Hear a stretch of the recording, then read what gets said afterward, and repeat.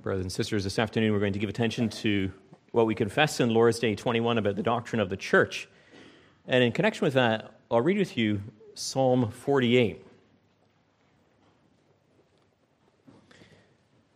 In Psalm 48, you'll recognize the psalmist praising the beauty of Jerusalem, Mount Zion.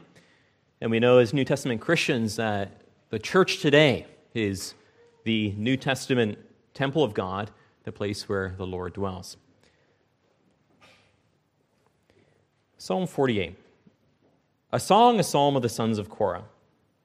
Great is the Lord, and greatly to be praised, in the city of our God.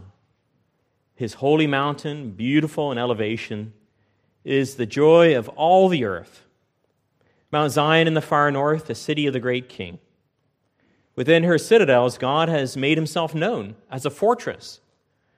For behold, the kings assembled. They came together. As soon as they saw it, they were astounded. They were in panic. They took to flight. Trembling took hold of them there. Anguish as of a woman in labor. By the east wind you shatter the ships of Tarshish. As we have heard, so have we seen. In the city of the Lord of hosts, in the city of our God, which God will establish forever. Selah. We have thought on your steadfast love, O God, in the midst of your temple. As your name, O God, so your praise reaches to the ends of the earth. Your right hand is filled with righteousness. Let Mount Zion be glad, let the daughters of Judah rejoice because of your judgments. Walk about Zion. Go around her. Number her towers. Consider well her ramparts. Go through her citadels, that you may tell the next generation that this is God, our God, forever and ever. He will guide us forever. Let us read together our confession, Lord's Day 21. You find that on page 535 of our Book of Praise.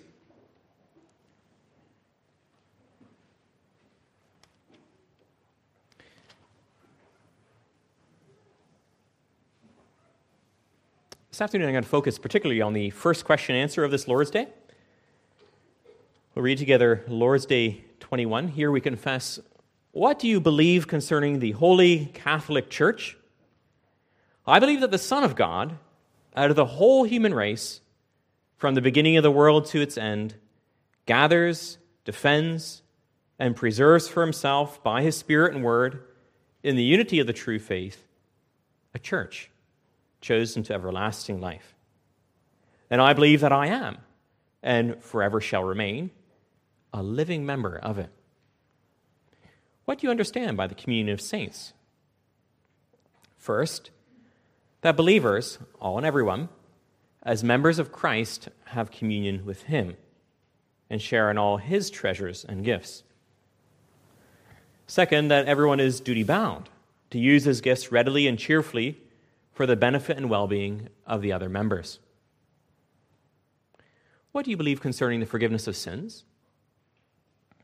I believe that God, because of Christ's satisfaction, will no more remember my sins, nor my sinful nature, against which I'll have to struggle all my life, but will graciously grant me the righteousness of Christ, that I may never come into condemnation.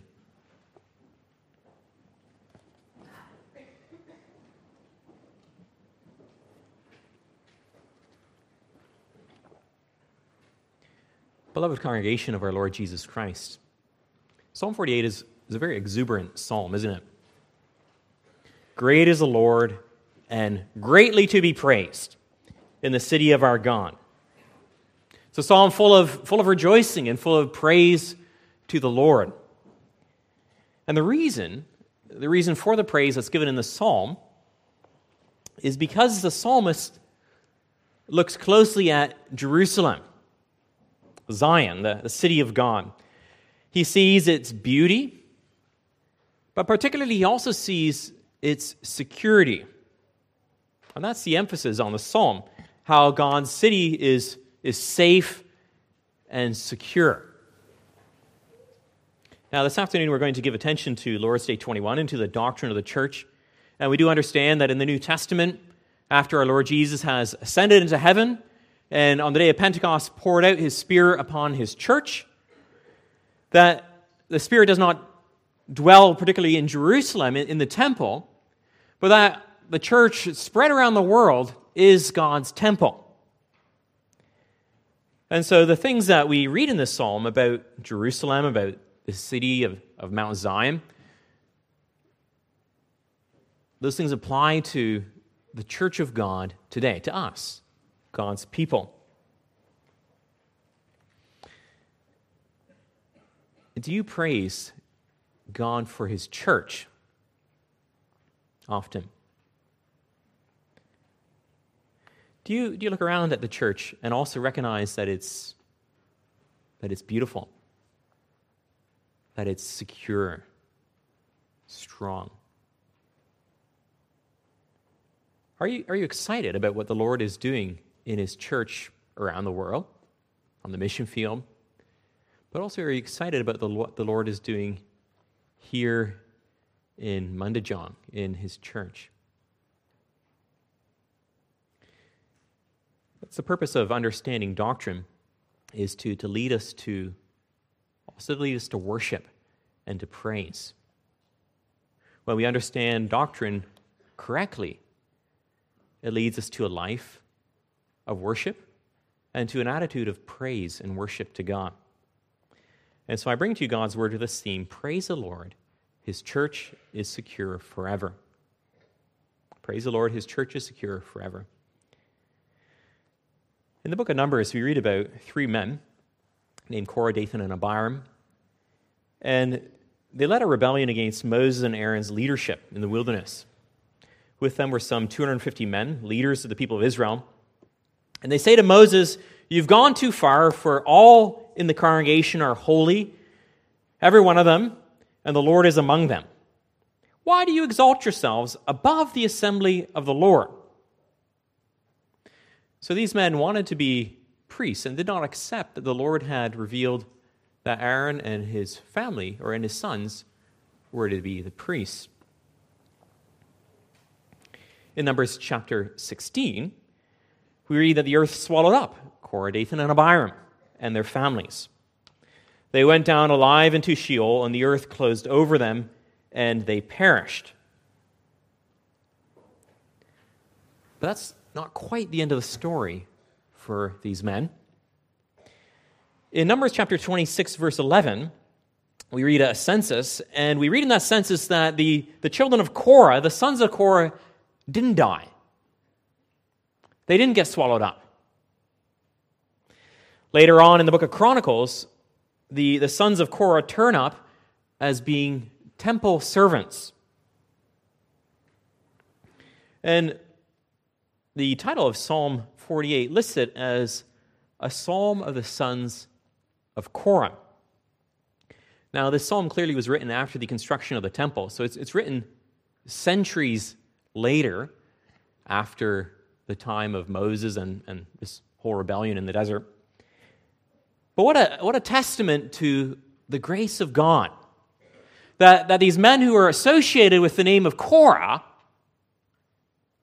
sons of Korah, who rebelled against God, now are inspired by the Holy Spirit to write this beautiful hymn of praise for the Lord's work in Jerusalem. Great is the Lord, and greatly to be praised in the city of our God. His holy mountain, beautiful in elevation, is the joy of all the earth. So these sons of Korah, they're excited about Jerusalem. You can imagine the pilgrims coming to Jerusalem, seeing the beauty of their capital city, and having their hearts filled with joy and pride for what it was. Even today, in our society, nations like to invest in their capital cities. If you were to travel to Canberra, you'd see museums, government buildings, our Supreme Court, war memorials, parks, natural beauty. The capital city is often designed to reflect the values and aspirations of the nation. When they approach the city of Jerusalem, they see it built on a high mountain with high walls. They could see the temple, which was a beautiful building, a building full of gold and precious objects. They could see that building glistening there in the Mediterranean sun. And so the pilgrims, they're impressed by their capital city. They say it's beautiful in elevation, it is the joy of all the earth.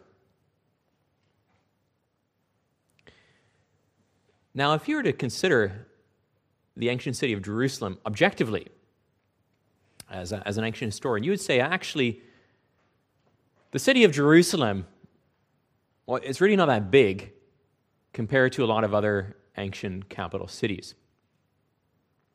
Jonah goes to Nineveh, city that is 3 days' journey. In the ancient world, historians tell us about the hanging gardens of Babylon. Also, Jerusalem's built indeed on a mountain, but there are other mountains in the area that were bigger than Mount Zion. It's not that it was the highest mountain in the area. As you might think, well, perhaps the exuberance which the sons of Korah have for Mount Zion, maybe it's some mere sentimentality or national pride in their capital, that they say it's the joy of the whole earth. It's so beautiful. And yet, as you read through the psalm, you quickly realize that their exuberance is not based on mere sentimentality or national pride. No, the key thing that makes Jerusalem special, that makes it different than any other city, is the fact that it's the city of the great King, that it's the place where the Lord dwells.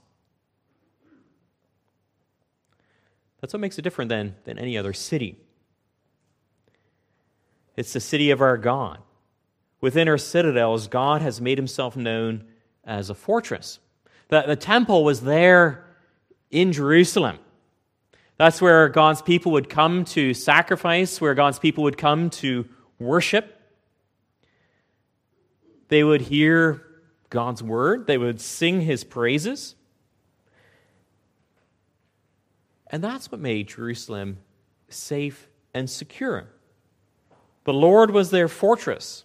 And so no other ancient city, Nineveh, Babylon, Susa, no other ancient city can boast of having the Lord dwell within it.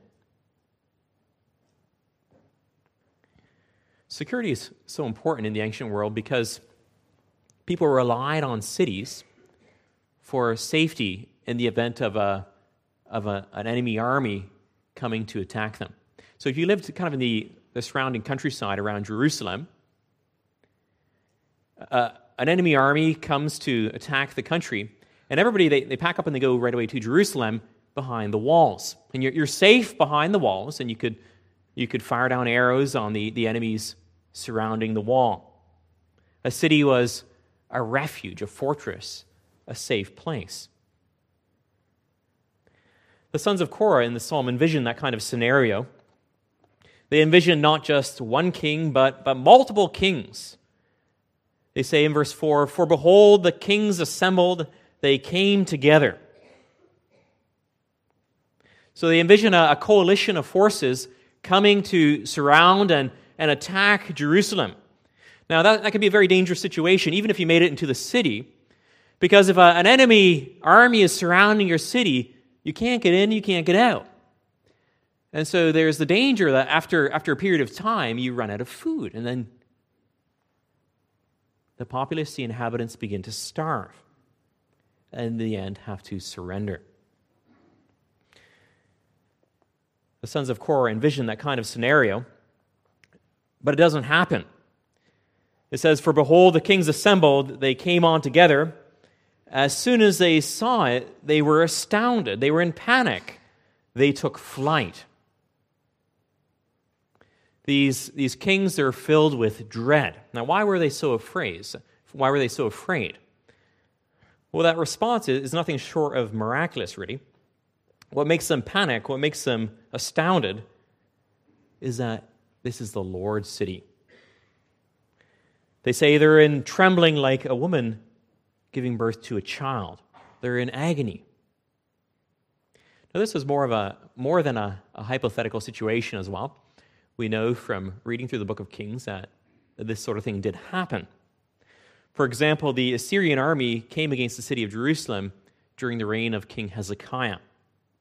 And 2 Kings 19 records how Sennacherib came and surrounded the city and mocked Hezekiah and mocked the Lord and called the people to surrender, to give up. And you know what happens. Well, Hezekiah prays to the Lord, and then in one night, the angel of the Lord puts to death 185,000 men in the Assyrian camp, and they have to withdraw and go home.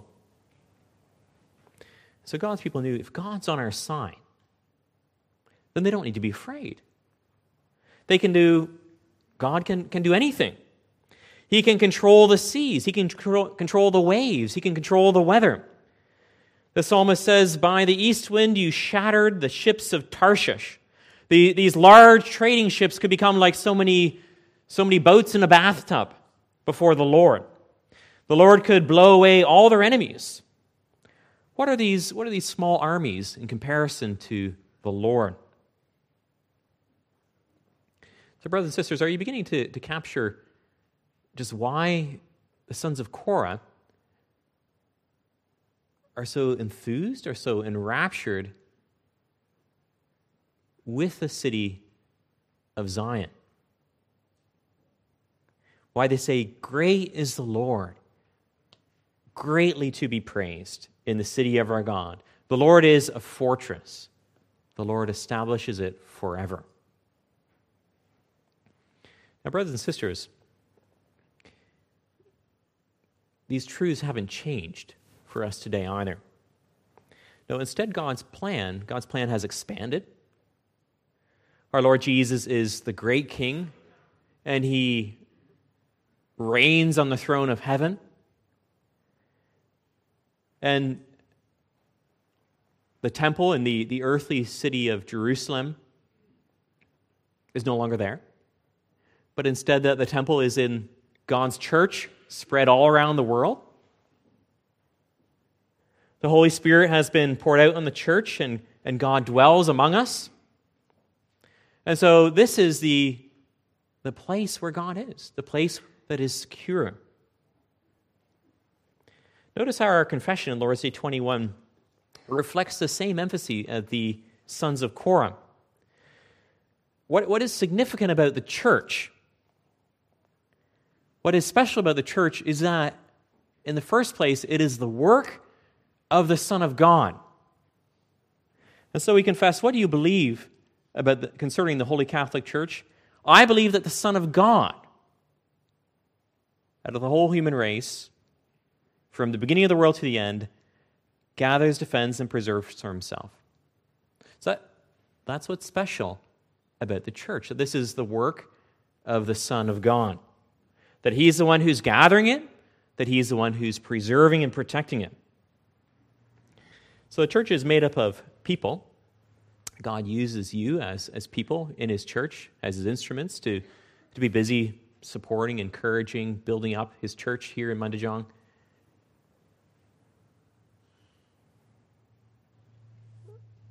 But in the end, it's Christ's church. We're too weak to have ultimate responsibility for Christ's church, for something that important. Christ gathers His church through His Spirit and Word. And we see that happening in the book of Acts, how the Lord sends His apostles out to preach the gospel. And everywhere they go preaching the gospel, there's always a response. There's those who are angry and who don't want to hear it, who are offended. But there are others who are convicted of their sins. They believe the truth. And so it is that the apostles, they plant churches all around the Mediterranean. The church spreads all over the world. The apostles warned the church that they also would go through difficult times, that they'd go through many tribulations and suffer persecutions. And when in the New Testament we read through the letters to the various churches, you find that sort of thing happening. So the letter to the Galatians, you read about this doctrinal controversy that was going on there. But you had these false teachers that were seeking to lead the Galatian Christians away from the truth into this legalism, self-righteousness. Similarly, the Church of Corinth, for example, we find that it's got these internal problems of division, of people who are really arrogant and proud, and who are causing all sorts of issues in the Church of Corinth. There was immorality, personal ambition. To the Romans, the apostle writes that actually we have a war going on inside our hearts. That there's this conflict going on in our own hearts between the desire to do what's right, but also our sinful desires, those sinful desires that we still have. And so when you think of the city of Jerusalem and armies coming to attack the city, you have to recognize that also Christ's church today face threats. And those are threats that come from the inside because of our sinful nature, because of the temptations and sins that we have. But also threats that come from the outside, living in a society like we do. It's something we experience in Australian society as well. Our society has become a less welcoming, a less hospitable place for Christianity. Even over the last, you might say, 15 to 20 years, many of the teachings of Scripture, which for generations have been understood as being obvious, many of Scripture's teachings on sexuality, on family, on gender, many of these teachings are considered offensive. And so what is true for Jerusalem is true for you, that there is threats around you as well. Satan would seek to break up this church, to scatter you as a flock, so you each go your own separate ways. He would seek to destroy this church. The sons of Korah describe how the enemies, they gather together, a coalition assembles against Jerusalem. But they also say it doesn't happen. It doesn't go anywhere. And that's not because the people of Jerusalem are such magnificent people. No, it's because the Lord dwells there. The church is secure because the Lord is the fortress. As we have heard, so have we seen. If you study church history again and again, you see that. You see how the Lord is preserving His church in an amazing way. How the Lord looks after His people. How the Lord continues to gather His church from every different nation, tribe, and tongue. In the Old Testament, the Lord worked through the family of Abraham, the Old Testament people of Israel. But today, the church is made up of people from every different nation. And so in Papua New Guinea, there's those churches which are gathering to worship the Lord in a jungle. In an apartment in China, there's churches which are gathering. In Indonesia, in the Philippines, in Africa, in North America. In some places, God's people are severely persecuted for their faith. A nation like Iran, dominated by Islam. North Korea. Places where it's a criminal offense to evangelize. And yet the church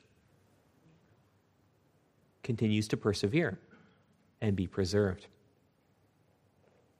And so nothing can stop Christ's church gathering work. Not here, not anywhere. His word and spirit are powerful to convict and to convert a hardened sinner. Brothers and sisters, isn't that something to get excited about? Isn't that something really to be enthused about? The church is special because it is Christ's church. He is the one who looks after it. He is the one who preserves it. He's working here among you. was speaking to a man once who asked me, "Oh, what do you do for a job? What do you do for a living?" I said, "Well, I'm a Christian minister." He said, "Oh, I'm a Christian too." I said, "Oh, great." I said, "Well, what church are you going to?" I said, I don't go to church. I used to go to church, but it's not for me. I believe in Jesus, but I don't do church." So you sort of probe a little bit. Well, why not? And well, things happened. Things happen in the church that disappoint or that hurt. And so then you withdraw and say, "No, thank you." And that can happen, brothers and sisters. It can happen that someone is really invested in a community and then maybe get criticized, even criticized unfairly. It can happen that somebody is really involved in the community, but then they happen to see the sins and weaknesses of other people and are really offended by that and shocked by that. Say, what is this? Sometimes the church doesn't act. The people of the church don't act as they ought to. We're sinners. And these things can lead a person to becoming discouraged. Maybe you've also been at a point in your life where you look at the church and you see a lot of weaknesses. The better you get to know people, the more weaknesses you'll know about them, actually. So you could say, to extend the metaphor, you see the city of Jerusalem and you see it as a place with lots of graffiti and potholes and broken buildings and garbage on the streets. And you say, is the city really that beautiful? What do you do with that? How do you process that? Well, then we need to be looking at the most important citizen of the city.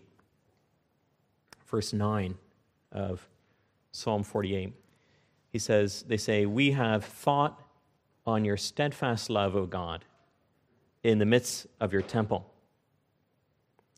So the sons of Korah are describing how they go to the temple, and while they're there, they think about the steadfast love of the Lord. The word "think" here is a little bit weak. It has the idea of ponder or meditate. They're really thinking deeply about and pondering about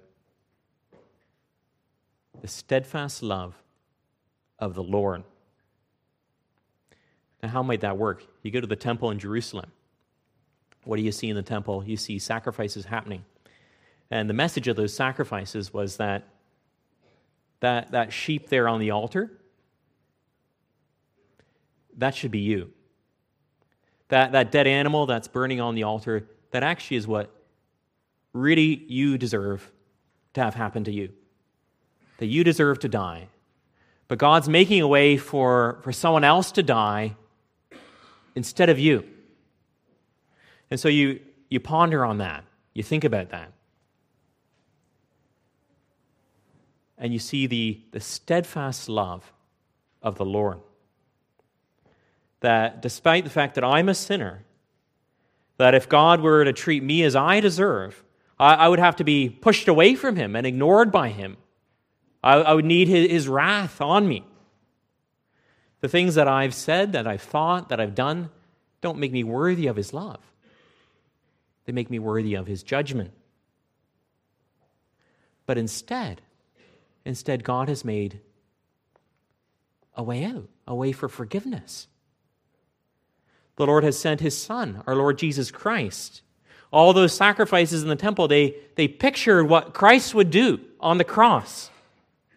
How he died for us while we were still sinners. God is righteous. He's perfectly fair. But he's treated us so much better than we deserve. I'm often proud and ungrateful and selfish. But God loves me in a way that's reliable and steadfast. And so they say, we ponder the steadfast love of the Lord. How God has shown such love in forgiving sinners. And that's what's proclaimed in the church. And so in Lord's Day 21, we also confess, what do you believe concerning the forgiveness of sins? What do you believe about that? I believe that God, because of Christ's satisfaction, will no more remember my sins, nor my sinful nature, against which I'll have to struggle all my life, but will graciously grant me the righteousness of Christ, that I may never come into condemnation. Do you notice just how personal that confession is? It's not just saying Christ forgives sins. No, he's saying Christ forgives my sins. And not only that, he's forgiving the sinful nature which I'm every day fighting against and every day struggling against. It's not like I've got things all together. No, I still have a sinful nature that I'm fighting against. That's the steadfast love of the Lord. Now, when that truth sinks into our hearts, well, then we begin to see why the church really is beautiful. Because we look around and we see sinners, to be sure. We see people who in so many ways are not as they should be. They don't act always like they should. They don't talk like they should. But we know that these are people for whom Christ died. These are people who have the promise of the Lord Jesus Christ that there's full forgiveness for them. These are people that the Holy Spirit is working in to transform and change so that more and more they live in a different way, that they deny themselves, that they fight against their sin, and they make progress in living for God's glory. Isn't that an amazing thing? Isn't that a beautiful thing to think about and to see? To see sinners who are received by God in grace? To see sinners who are being transformed in a way that is amazing? That only the power of God can explain? Isn't it beautiful to see the communion of saints, to see Christians really caring for each other and caring about each other and using their gifts to help and support in a selfless way their brothers and sisters, to give of themselves in a way that helps somebody else? Isn't that an amazing thing to see? And so, brothers and sisters, Sunday after Sunday, we come to church and we hear about, we see the steadfast love of the Lord, God's love that is reliable for you. That love that has shown itself in Jesus Christ, who sacrificed himself for you. And so, brothers and sisters, that protects us from our pride and from our ambition. It protects us from thinking that this thing that we call church, that it's really what we've accomplished, that it depends upon us. No, God does call you to serve in his church, absolutely. God calls you to use your gifts. But it's God who does the heavy lifting. It's God who works change by his word and spirit. And so your minister, Reverend Paul, brings the gospel to you Sunday after Sunday after Sunday. But it's God who's going to work through that gospel to change the Christians here in Munijong to be a different sort of people who love the Lord, love each other. Your elders and deacons, they visit you in your home to teach you, to encourage you, to give you biblical leadership. But they also can't change you. They can't change your heart. No, but God works through their biblical teaching to grow you and change you. That's humbling. It's also very liberating and encouraging, because this is God's work. You see, when we miss that, when we focus on ourselves, well, then it gets very discouraging, doesn't it? Because then you're going to look around, you're going to see a lot of sin, you're going to see a lot of weakness. Then we'll always be critical and judgmental of God's people. And then it wouldn't make sense to sing a song like Psalm 48 about how beautiful Christ's church is. Instead, we need to see what God is doing and how he makes his church beautiful and secure. You see, when a person pulls back and they say, I believe in Jesus, but look, I'm not really that interested in being so involved in Christ's church. I believe in Jesus, but I'm going to keep God's people at a bit of an arm's length. I believe in Jesus, but I'm not willing to use my gifts to help or serve Christ's church. That's only going to make it worse. Because God works through his Spirit and Word. And that's what's proclaimed in church. It's in church that we ponder on his steadfast love. When we hear it through the Word. When we see it in the sacraments. God's steadfast love declared to you. You see how patient God has been, how gracious he is, and how powerful his work is among his people. Let Mount Zion be glad. Let the daughters of Judah rejoice because of your judgments. Don't you want to share that joy? Don't you want to be part of that gladness? Don't you want to celebrate God's work and see what he's doing? The Apostle Paul writes to the Christians in the city of Corinth. The Apostle Paul knows these people well. He also knows some things that are going on there in the church of Corinth which really were not good. And if you read through the letter, you come across things like sexual immorality. You come across doctrinal aberrations.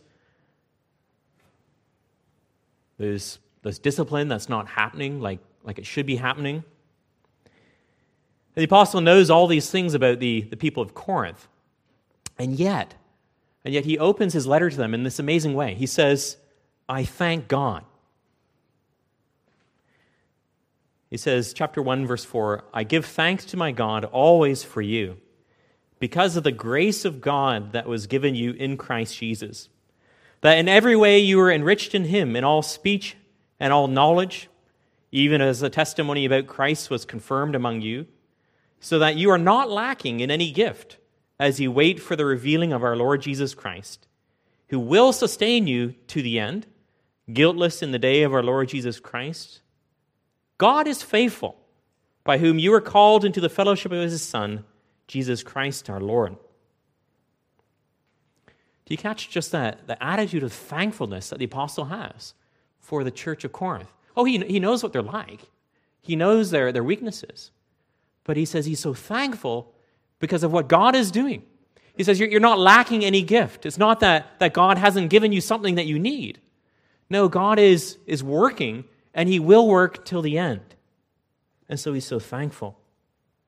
And so, brothers and sisters, it ought to be clear in the way in which we talk about Christ's church as well, that we are thankful for what God is doing here.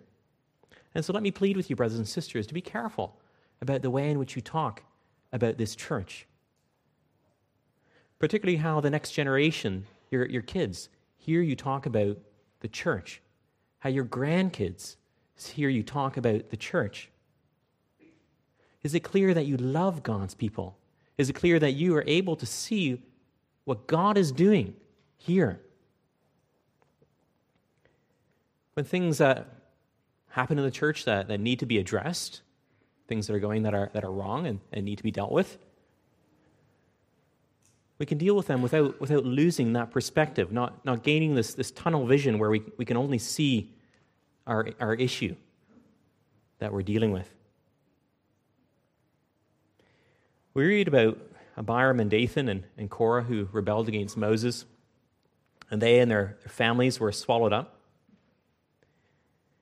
Well, maybe you grew up in such a home as well. Maybe you grew up in a home where all the talk about the church was typically negative, where there's very little joy and thankfulness for what God was doing, where the shortcomings of the elders were talked about at lunch, where the weaknesses of the sermon was heavily discussed, where there's little thanks for God's work among his people. Brothers and sisters, if that was the sort of home you grew up in, then join the sons of Korah in being different than their father. The sons of Korah say, open your eyes, look, really look. Verse 12, walk about Zion, go around her, number her towers, consider well her ramparts, go through her citadels. They're saying, look around, look carefully at this city. Look at the very aspects of this city. Now, each of these items that they list in this verse refer to the security, the safety of the city. They're confident that nothing will be able to destroy the city. Doesn't matter what challenges we face, God will establish His church forever. The church is the safest place in the world. In fact, it's the only safe place in the world where God is, where His Word guides us. Christ keeps it safe. Now, you might wonder about that. Is the church really safe? The sons of Korah say that God establishes her forever. Maybe you say, well, I know there are churches, or actually places where there used to be churches, where there is churches no longer. So maybe if you go on holidays in Europe, you might be able to tour these grand cathedrals. And you can walk through a grand cathedral and marvel at the architecture of this beautiful building. But if you were to turn up there Sunday morning, there might be nobody there. No actual church in that building.